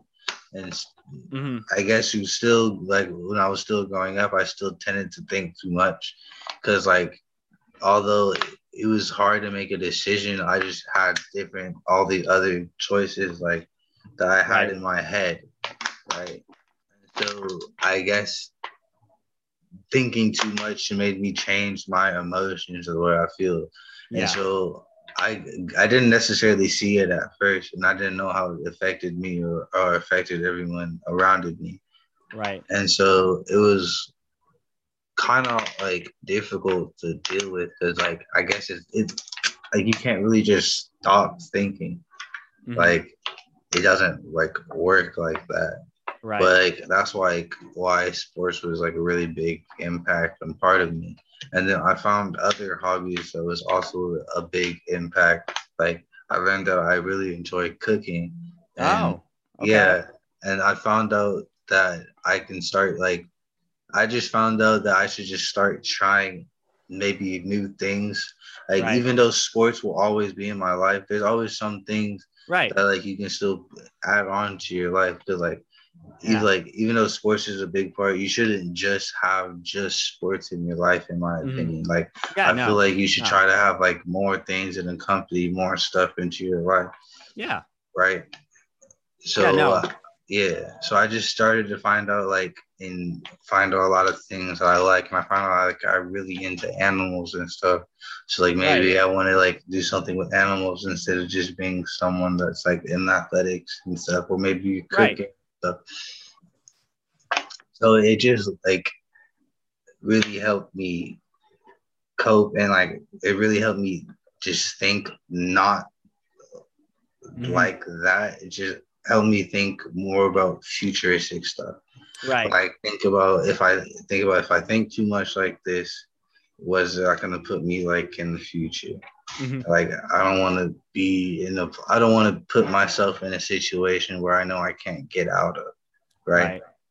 So I just try to push myself to think the most positive way as possible. Because I know if I think positive at the end of the day, I'm going to like the results I end with. Yeah, no. And it's interesting you mentioned that part about finding other stuff, because for me personally, I found there are things that I really like that in a lot of ways directly correlate with me having autism. Like, for example, I love learning about the economics of things, like taking in information about, usually random stuff. It can be about politics, it can be about the economy, infrastructure, anything. I love taking in information about something and kind of just processing it, thinking, about the small things and thinking about the big picture as well. And I think that kind of comes from dealing with autism, because because one of the things about autism that I don't think a lot of people know is you're very organized in how you approach things, but you're also very detailed. So it's like you like to learn as much as you can, but at the same time, you like to put it all together in a way that makes it clear. And I think, taking in all this stuff, it allows me to do that. And, again, that's kind of what I enjoy most about something like that. Yeah. So I totally get what you're saying about that. And also about how thinking for the future as well. Like that's something that, I've found to be a common trend with people who have ADHD as well. Like for Nicky, for example, it's like he's found he's obviously found a way to use ADHD to get a good college education. So it's like, so it's like there are all these different things about dealing with ADHD that can be super beneficial, and also just provide more insight into who you are and, what you like and all that stuff. So it's like, I think that's very, very important and also interesting to know. And I'll kind of add on to that a little bit. And you did talk about this in your answer, but I kind of guess I'll ask this as a way to sort of get a little bit more detail out of it, which is, how often does this come up for you? And are there any specific times where it can be more evident, that you're dealing with ADHD, or more times where you feel you're dealing with it more? And also maybe, and I'll ask this sort of as a kind of a buffer, how open are you about this? Like, is it something you bring up in a casual conversation? What about ADHD impacts how you think about things in terms of like your casual life? what is it that the average person who meets you would see come out of you because of having ADHD? So when I was young, I used to think like having ADHD was like a curse or something, or like the worst thing ever, because I didn't want people to judge me differently. I didn't want people to view me differently. And I'm like, I just didn't want to be left out of stuff. I just wanted to be treated normal. And I'm not gonna lie, growing up like that young, I don't want to say I wasn't treated normal. I feel like because like people knew I had ADHD, I just feel like people tried to treat me, well, not kids, because kids didn't really know what that was back then. But Right. like adult wise, I guess like teachers and stuff, they tried to treat me like as normal as possible. And I get and I appreciate them trying to treat me like that, and I really do. It's just I just want them to treat me normal. Don't try, just treat me normal. And it was different because I had to do like I don't know about you in elementary school, but I had to do like different extra classes and like other kids, like speech class, and like I had to get pulled out of class to do like other class and maybe some other different like Right. assignments and stuff. And like it'll be like easy assignments, or like, and you ask why are you taking like such like an easy assignment, and they'll be like, oh, we're just testing you or something. And like I didn't like that at all. I hated that. But then I started like I still don't like it, but like Yep. I started to like I started to realize like why they're doing it. So like I guess I started to appreciate it more. Yeah.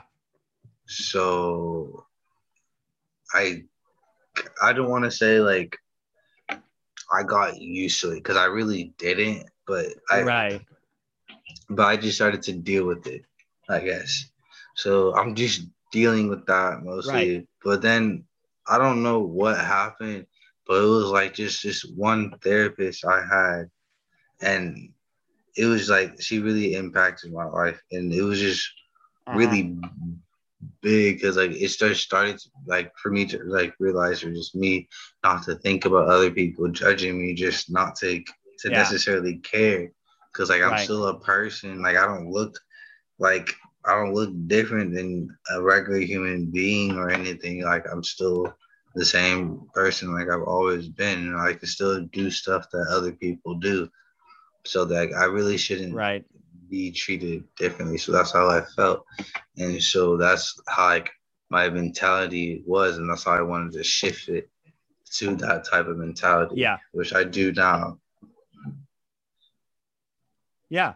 No. I mean, for me, it was interesting because I had that similar experience, and also somebody like Nikki did as well, where he would get pulled out, and have to do certain things, like separate, and I didn't necessarily have to do that, but there were moments where I had to get pulled out. Well, I didn't get to, but was pulled out to do certain things, like certain activities that were meant to help me cope with my autism more, because obviously there are certain aspects of regular school life that are made more difficult by having ADHD or having autism, that these classes are meant to help you deal with. And while guys like me and Nikki didn't necessarily put it this way, me and Nikki were never necessarily upset by that. Like, we were where you are now from a much earlier stage. Like, we simply didn't care. It's like, to us, it was like, okay, whatever. It's like, because it's like, we didn't feel self-conscious. And I'm not trying to criticize you in any way, because I totally get where you're coming from. But at the same time, I can definitely see where it needing it to take a while to start to appreciate it more could be a challenge, and like how that could maybe have made it a little more harder to necessarily maybe even deal with your ADHD too, because it's like you probably were like, if this is the reason I'm doing this, why? It's like, it's not my fault. Why should I have to do this? So it's like, I think the fact that you were able to come become more used to it, and also just accept it more over the course of time, and just learn more about yourself at the same time. I think that honestly, that kind of, especially, to have that come from somebody like that therapist, I think that speaks a lot of volumes too. It's like how dealing with ADHD had such a big impact on your life. Yeah.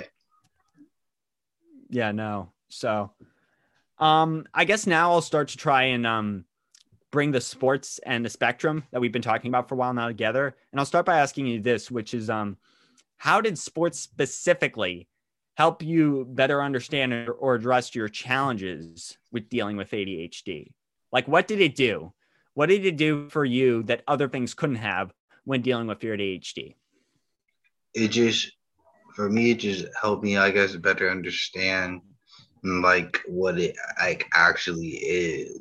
Like for sports was like something where I didn't have to like, I guess, control myself not to be like not hyper. Like I can still be hyper. I'll still have to control myself, of course, like, but I just don't like, I can still like I can kind of like let loose a little bit, and where I can act like I guess more freely. And like that's really helpful for me, because like still to this day I cannot sit still for a long period of time. And for sports, it just clicks. Yeah. In my opinion, I feel like a lot of people that have ADHD play sports. Cause like I just know they need. If you were right. I just know that because like I just know that we need something to do. Like I can't just not just sit down, just do nothing. I'm just not that type of person, I guess. Yeah. So for having ADHD with sports, it's just by clicking that, and I just used it to my advantage, and turned it into like, I guess, me moving around so much into like skills and like and stuff like that, and now I use it to now. Yeah, no, absolutely. Again, it's one of those things where it's like it becomes a part of who you are, and because of that, you gotta find ways to make that part of who you are work. And sports, for somebody like you who has ADHD, happen to be a really good thing, because it allows you to move around a lot. And, it's like, it makes it so much easier to get what you want out of yourself and not feel self-conscious. It's like, obviously in a place like school, that's a lot harder, but in a place like when playing sports, it's so easy to get to be in a comfortable position where your ADHD, I'm not going to say is a non-factor, but it's like it minimizes itself because you're doing what best copes with it anyway. And it's like, at the same time, you're still getting stuff out of it that you really do want, like any other person, So it's like, I think that's what makes sports for somebody like you so helpful. And I've certainly can draw comparisons to it myself of what it did for me, because, like you, I also don't like to sit around. So it's like sports allowed me to get my body moving, get me active and stuff like that. And, again, just allow me to obtain things that simply places like a classroom can't do. So, or it's just like any other place. So I totally get that. I guess, sort of building off of that, but kind of trying to see what having ADHD can do to help you, with other people who deal with these challenges. I guess I'll ask, have you ever come across other people in the sports world, whether it's teammates, just athletes in general, or coaches, or anybody, where you believed for any reason that they might be different, or might be dealing with something at home, dealing with a challenge related to mental or developmental health, and what stood out to you about those kinds of people? What did you notice that made you think, as somebody yourself who deals with these kinds of things? It's like, what did you see in them that stood out to you and made you think for a moment? and you could use me as an example because, I was somebody who was around you a lot in the sports world and had to deal with autism. So it's like, what impression did that leave for you? Yeah, like for you example, Yeah. like I noticed that you dead at I didn't mean to curse. I'm sorry. But you really didn't seem to care what people think or how people thought you played. And Right. that's actually very important because in my opinion, the first thing like when it comes to sports, like if you see it, in my opinion, you should see sports like a play or like a movie. Like you're on a stage, there's Right. people watching you. Yep. Like you don't want to be thought of like about getting judged because it's life. People will judge you. Right. Like you're not gonna get judged, and it sucks to say that, but it's true. Yeah. So it's just the fact that you just never gave a single thought about how other people think. Right. And that was just, in my opinion, mind blowing because I'm over here like stressing out when I first I didn't like playing again in front of a lot of people Right. when I first played sports because like it was just stressful. Right. Like I didn't know what to do. Like if I feel like if I messed up, like I feel like I'm messing up in front of way more people that's actually there Right. for some reason. Right. But you're over here just playing, and it's just really like it's just like I'm trying to think of the word. Yeah, I know. Put it. I get that. No, I know the word. Yeah, no, I just totally can't think of it. I totally get that moment where it's like you can't think of something that's on the tip of your brain at the same time. So, but yeah, no, I guess I'll just respond to that and say, yeah, no, I totally get where you're coming from there.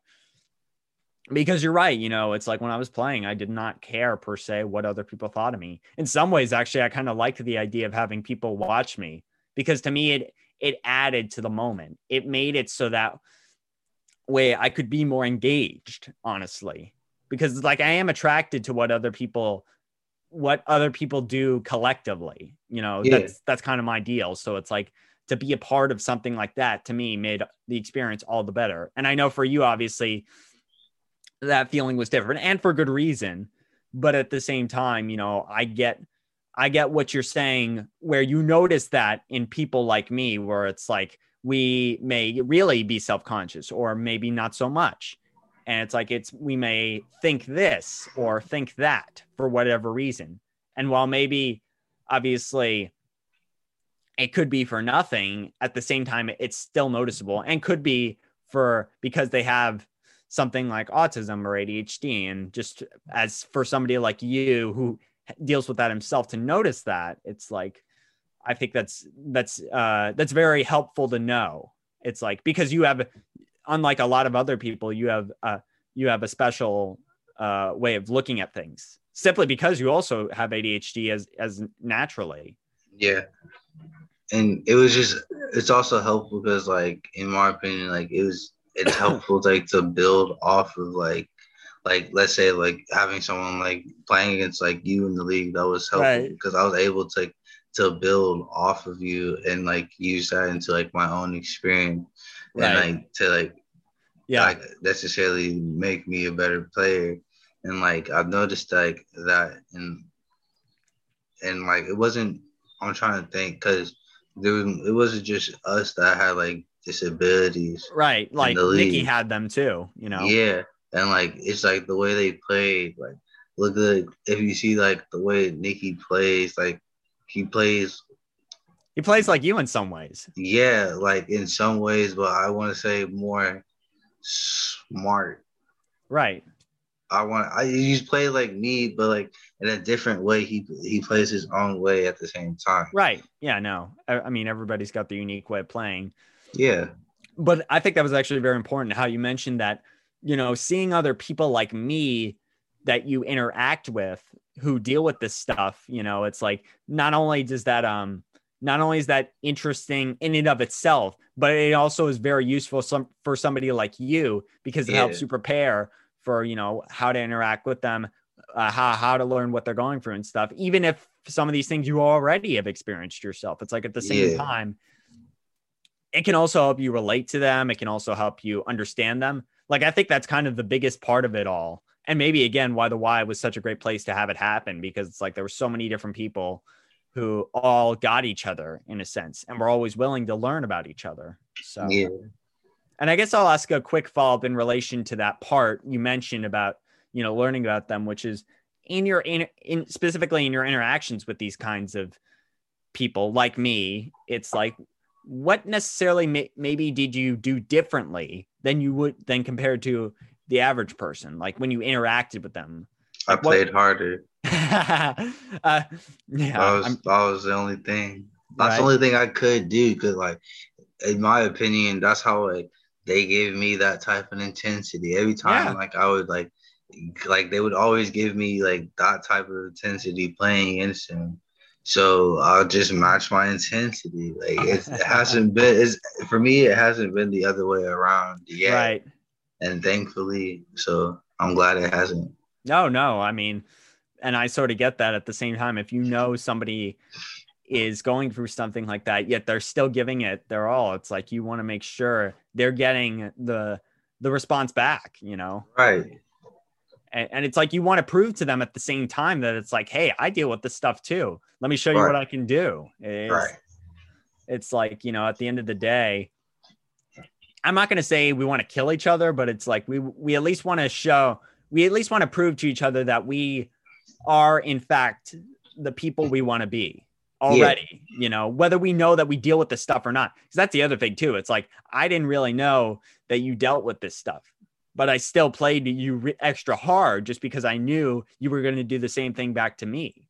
Right. And so as a result of that, I built up the respect for you over time. And, you know, to learn about this stuff about you, you know, dealing with ADHD and all the other stuff regarding your life, it's like, it all shows to me just how much this kind of stuff can mean to somebody, you know, dealing with this stuff and then going into a place where they meet other people who deal with it, and then just learning about them, and also just making adjustments how they play or interact with them and all, and just, you know, building up more knowledge and building up more experience in a way that can shape the rest of your life for the better. Right. So, yeah, no, I again, we just keep coming back to the same things, and also different things, but they all interconnect with each other and what they provide us to learn, you know. And I think that's the most critical aspect. And so with that, I think I'll ask the question that I think both sums up everything that we talked about, and also just kind of both connects everything and also provides the biggest insight of it all. You know, it's like because I always end every interview with this question, and because of what it can do and what it can provoke. And so I think and so I think like this will, for somebody like you, with everything we talked about so far, this will ring true too. So obviously, you know, a lot of progress has been made on dealing with these issues. Like if you or me had been growing up like 30 years ago, today, it's like it'd probably be a lot harder to deal with this stuff, you know, or you know, cope with it or learn about it and stuff, just because a lot of people didn't know. And it's like, that's why we're so lucky to live today. And at the same time, at the same time of in the past, it being a lot harder to know about how to deal with this stuff, there were also a lot of more people who didn't like it. Like, just because they considered it different. You know, it's like we talked about earlier, how dealing with mental health should not mean that you are misjudged, you know, or thought to be bad. It's like, that's not what mental health means, you know. So, but at the same time, those kinds of people simply ignore that stuff, and they existed in much more prevalent numbers in the past. And obviously now in the present, at the same time of research and knowledge of this stuff and dealing with it all has become better, at the same time, there are less and less people of that kind, but at the same time, they still exist. And I think for anybody here listening who wants to try and find a way to kind of not eliminate that stigma because it's always going to exist, but at the same time, just bring it down a little more. What is the one thing, or maybe two things or a couple things, whatever, that you want people to know most about specifically from what you've had to deal with regarding ADHD and interacting with other people who deal with this kind of stuff themselves? What do you want them to know most that they can appreciate or better understand about this stuff more, so that maybe they don't feel the effects of that stigma just because they're informed of what you've learned during your experience with it? So basically, I feel like the easiest way to cope and I want to say to learn and benefit from my experience is you just don't want to think you have to know that people are going to just judge you and right. It's just that's what people are. That's just life right now, and it sucks to say, but people are, and you just have to learn how to cope with it and just let them mind their business. Basically just listening to them is you doing what they want you to do. Right. And also just find something that you yourself like to do. Because that's also another thing I learned growing up, that I didn't I always wanted to do what other people wanted to do. If I had friends, because I just didn't want it to be I just didn't. I wanted to be I just wanted to do what they wanted to do because I thought that was cool. But it's it could be if that's what also you want to do. Right. But you really should find something that you want to do, and you should stick with it because you could be good at it. And you also want to find multiple hobbies to make you I want to say busy, I guess. But just make you just not overthink stuff and try not to think negative. Never think negative. Always try to think positive and think about what good you can do and why you're on this earth in the beginning. Mm-hmm. Yeah. It's so funny. I'll tell you the funny part, but first of all, I'll say I totally agree with you. Thinking independently for yourself about this stuff, that's probably the best thing you can do. Right. Especially if you want to learn more about this stuff, because at the end of the day, like I was talking about earlier with you, you're the only person who controls your own destiny. And so as a result, if you want to, know more about this stuff, just think for yourself. Don't think about what other people want you to think. Just think for yourself. Go look at these people, learn more about the issue at hand. Try and do what you can as yourself, as your own individual person, to learn more and just, learn maybe to cope with it if you have it, or maybe just learn how to help others who cope with it. It's there's so much you can do if you just think, ignore what everybody else is saying and think for yourself for once. It's one of those things where it's there's so much you can do, and obviously having other people around helps, but there's so much you can do if you just don't what's a good way to say this? So much you can do if you don't allow society or just stereotypes, anything like that, to keep you from doing what the best thing you can do is. And for me, actually, too, it's interesting. And I feel like this is one of the best things about having autism, because I find this a natural aspect of it. I love thinking independently for myself. I love it. And you talked about it earlier, how I wasn't self-conscious about myself. Not only am I not self-conscious, I love thinking for myself. It's just and I love to think independently. I love to daydream. I love to do things that only I can do. Right. It's I don't like to let other people tell me what I can and cannot do. Right. Because at the end of the day, if I'm not happy, why am I doing it? Right. And that's why I let myself be the only individual who determines what makes me click and what I choose to do. And I think that's probably the best part about having autism, honestly, is it's just you learn very easily to think for yourself and not let others think for you. And I think that's the best thing. And I'll quickly bring up before I let you talk a little more. one of the things that made me chuckle earlier in your response about being independent. Let me quickly ask, because I know not all of our viewers have, but I'm not sure you have either. You've seen Rudolph the Red-Nosed Reindeer, right? Yeah. Do you know the part where they're talking, where Rudolph and Ernie, or what's his name, or Herbie? God damn it. Do you know the part where they're talking about being independent? Like they talk about it, like I'm independent. I don't remember that part, but that's. I think I've seen something like that. I just remember something like being something non-selfishness in Rudolph. Right. Well, I'll just give the point to you. They proceed to do an entire song about how we're misfits because they are where they live in Christmas Town, but at the same time, what's the matter with misfits? That's where we fit in. Right. Exactly. And I think that's the biggest point in all of this, which is like, you know, we're all misfits, but at the same time, that's not a bad thing. It's what makes us fit in. We're all misfits, you know? Right. So I think that's interesting. And I guess I just quickly ask, you know, do you have anything else to add on to that stuff? Take them pills, even though they suck. They suck. I mean, I've never had to take pills for my autism, and I'm so happy I don't. Ooh, they suck. From my experience, they suck. Oh my goodness, that was funny.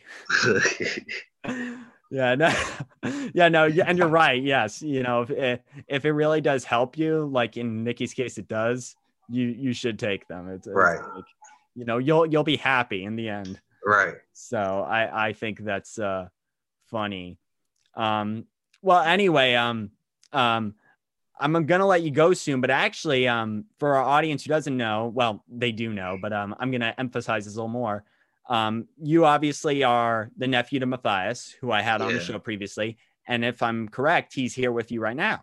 Yes, sir. All right, so all right, so we have Matthias with us right now, and basically, like I said earlier, I had a little idea of what we could do before we go, which is a quick game of kind of a version of the dating game where I'm going to have both of you, since you know each other pretty well, I assume, I'm going to have you answer some questions to test your knowledge of how well you really do know each other.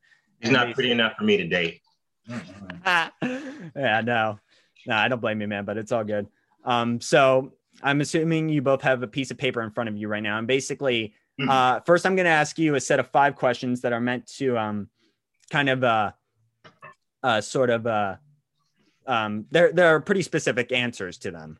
And that'll be the first 5. And then the second 5 I have are just going to be questions where you're going to close your eyes and you're just going to point to whether it's you or the other who does this more or whatever. So, you know, you get the idea?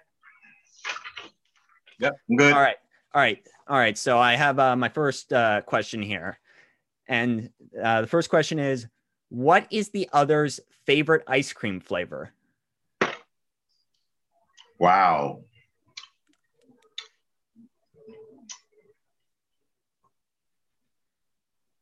And then when you're done, show me the answer at the same time.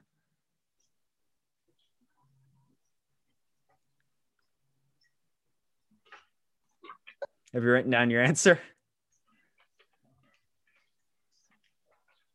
That's a good one. I'm not looking. Yeah, okay, don't look. Don't look at the others. Okay, don't cheat. You know, this is meant to be anonymous. Okay, ready? 3, 2, 1. Show me the answers. Okay, I see. Zion, bring that up. I can't read that. I see. I see. What is that? Pistachio? Yeah. Okay, I see pistachio for Matthias. Matthias, what do you think Zion's favorite is? Vanilla, is that correct? For both of you? Oh, no. No. What would it be? What would it be? What's yours? What's mine? No, what's his? Mine is probably Snickers. Oh, okay. Well, I guess you were in the ballpark because you said a nut flavored one. Yeah, so he was close. He was closer than I was. Mine's cookies and cream. Now, see, I was gonna put cookie dough, but oh, that's funny. That's a good one. Yeah, no. Yeah, for me, I'll just say this now. I think my favorite flavor, or I'll say at least one of my favorites because I have a few, but I think the most notorious one that's my favorite flavor is mint chip. Oh, Yeah. I don't like the chips in the mint chip, but I like the mint ice cream. Yeah. Yeah, no, definitely. All right. The second one here is what is the other's favorite TV show? Ooh, wow. That's hard. Or favorite movie if you want to just stick with the. That's harder. Whichever one's easier, either favorite TV show or favorite movie. Just pick one. I'll do both. Let's see. I mean, I know these are tough, but it's like try and think for a moment. It's like, what do you always see them talking about or watching or something like that? What do you know they like? It's like, what? And if you completely don't know, just think about the kind of person they are and think about what movie that would put them in. Put it that way.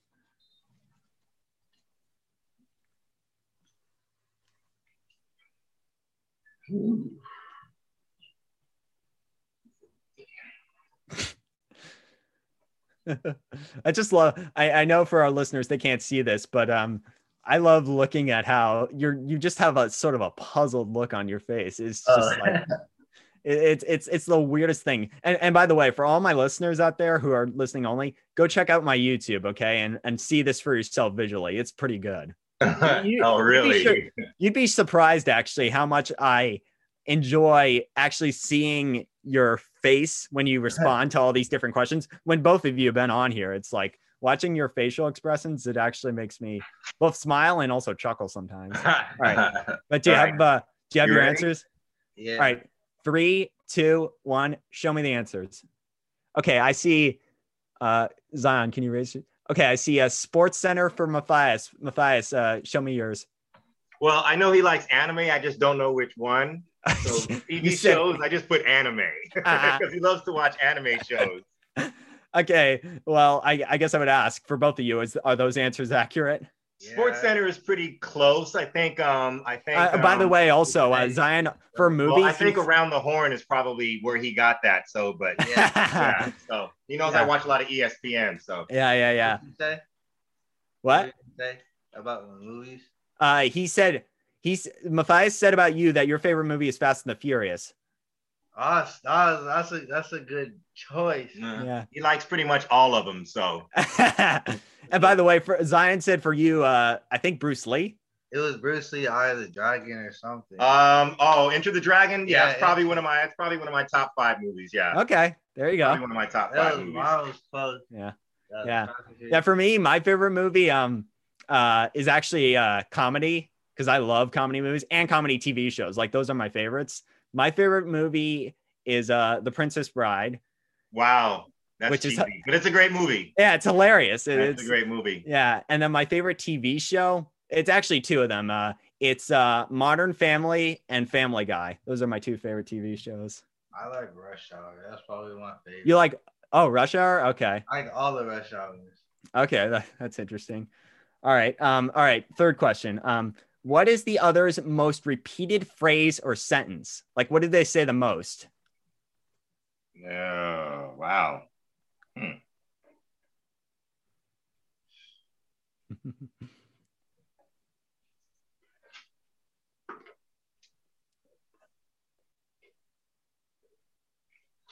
All right, I think he already has his answer and I have mine. All right. Well, then if you have both of your answers, show me them in 3, 2, 1. Okay, Zion, can you raise yours? Because I still can't see it. Okay. Zion said Matthias's most repeated phrase is dude. Yeah. What's yours? For Matthias says that Zion's most repeated phrase is on God. Yeah. Okay. Hey, at least you finally were very confident in your answers. Like, shows you really know each other then, I guess, in that way. Like, at least you're paying attention to the other when they're talking. We can't help because we always say it to each other. So that's funny. All right, cool. Well, how about we shift from what we like most about each other to what we hate most about each other? And that kind of is my next question, which is, what is the other's most annoying habit?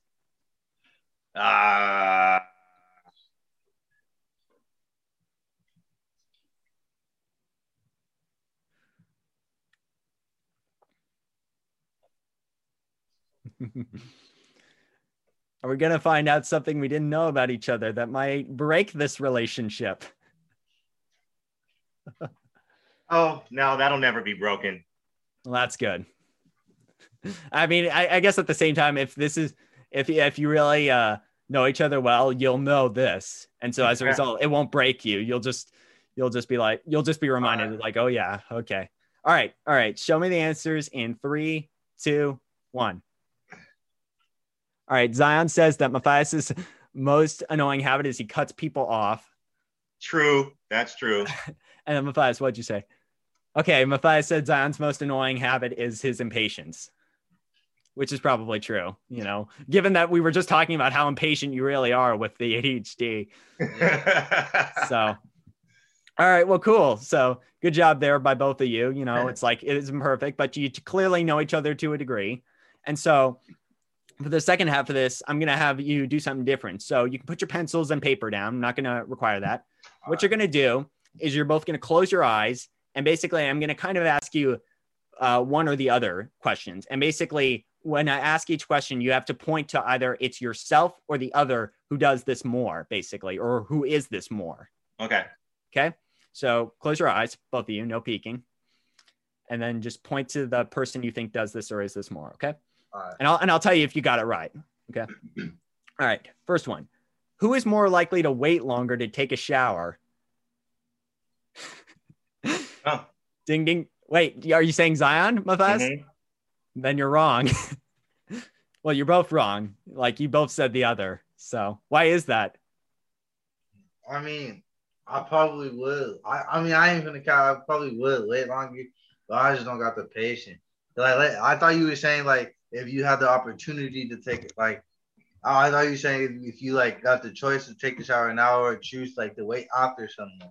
I think he got confused with waiting the longest to take it or taking the longest showers. Okay. So right. I was right. Okay, fine. There we go. All right. Next one. You can close your eyes again. All right. Next question. Who spends more time on social media? You're right. It's Zion. Good one. So are you just like a total social media freak? Zion? Yeah. Yep. I mean, he's a teenager. Yeah, no, it's that's a fair point. You know, Right. He has a social network. I'm not even on Facebook. I've never been on Facebook in my entire life. I don't got Facebook. And I have an Instagram account, but I can't think of the last time I've actually looked at it. There you go. There, man. Yeah, no. It could be here. I have a quick side story. If you really want to be like, I think the best idea of having to be active on Instagram is I think there's a way you can set if your phone has Face ID unlock, you can literally set your phone so that anytime you unlock your phone with your face, it takes a picture and posts it to Instagram. Yeah, that's just not happening. I never knew that. Yeah, that's no. My phone can do that, but that's just way too much. Yeah, no, that's serious stuff. Like there was a dude I saw online who pulled a prank on his brother by having that happen while he didn't know it. So it produced some pretty funny results. But all right, anyway, next one. All right, you can close your eyes again. Who got in more trouble when they were in school? I don't know what he was like in school. Well, he's saying himself, so it's probably you, Matthias. So yeah, no. So, and I probably agree with that too. If I had to guess, I'd say it was you. No offense. So, well, I mean, it's definitely me because he knows a lot of my my childhood friends, right. And I hung out with a lot of troublemakers and crazy dudes. So it just came with the territory. I mean, I was a good kid, but I just hung out with a lot of crazy dudes. Nice. Yeah, that's pretty funny. I don't think I've ever gotten in trouble in school except for elementary school. Okay. Yeah, but that was when he was defending himself and he had to let a kid know I'm no pushover. So yeah, I didn't get expelled though. Yeah, no, it's all good, man. I get that. I probably did that myself. Zion's not a troublemaker. He doesn't really get in trouble. He just does other things. Right. Nice. All right. Next one. All right. Who is more fun when the two of you are together?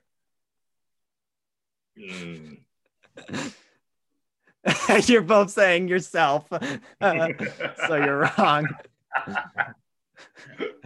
How do you think you're more fun than the other? I joke with him more than he does. I mean, yeah, but like, but he doesn't like it sometimes. Okay, no, I'm talking about, let's say we was doing something like I'm gonna laugh more than him. Like he'll probably quit before I would. That's funny. Yeah, no, I mean, I get both of your perspective there. It's like, yes, you usually go for the jokester, but if they occasionally make the bad joke, I don't know. So, all right. Second to last one. Okay. Who is more likely to bring up how strong they are? Yep, it's Zion.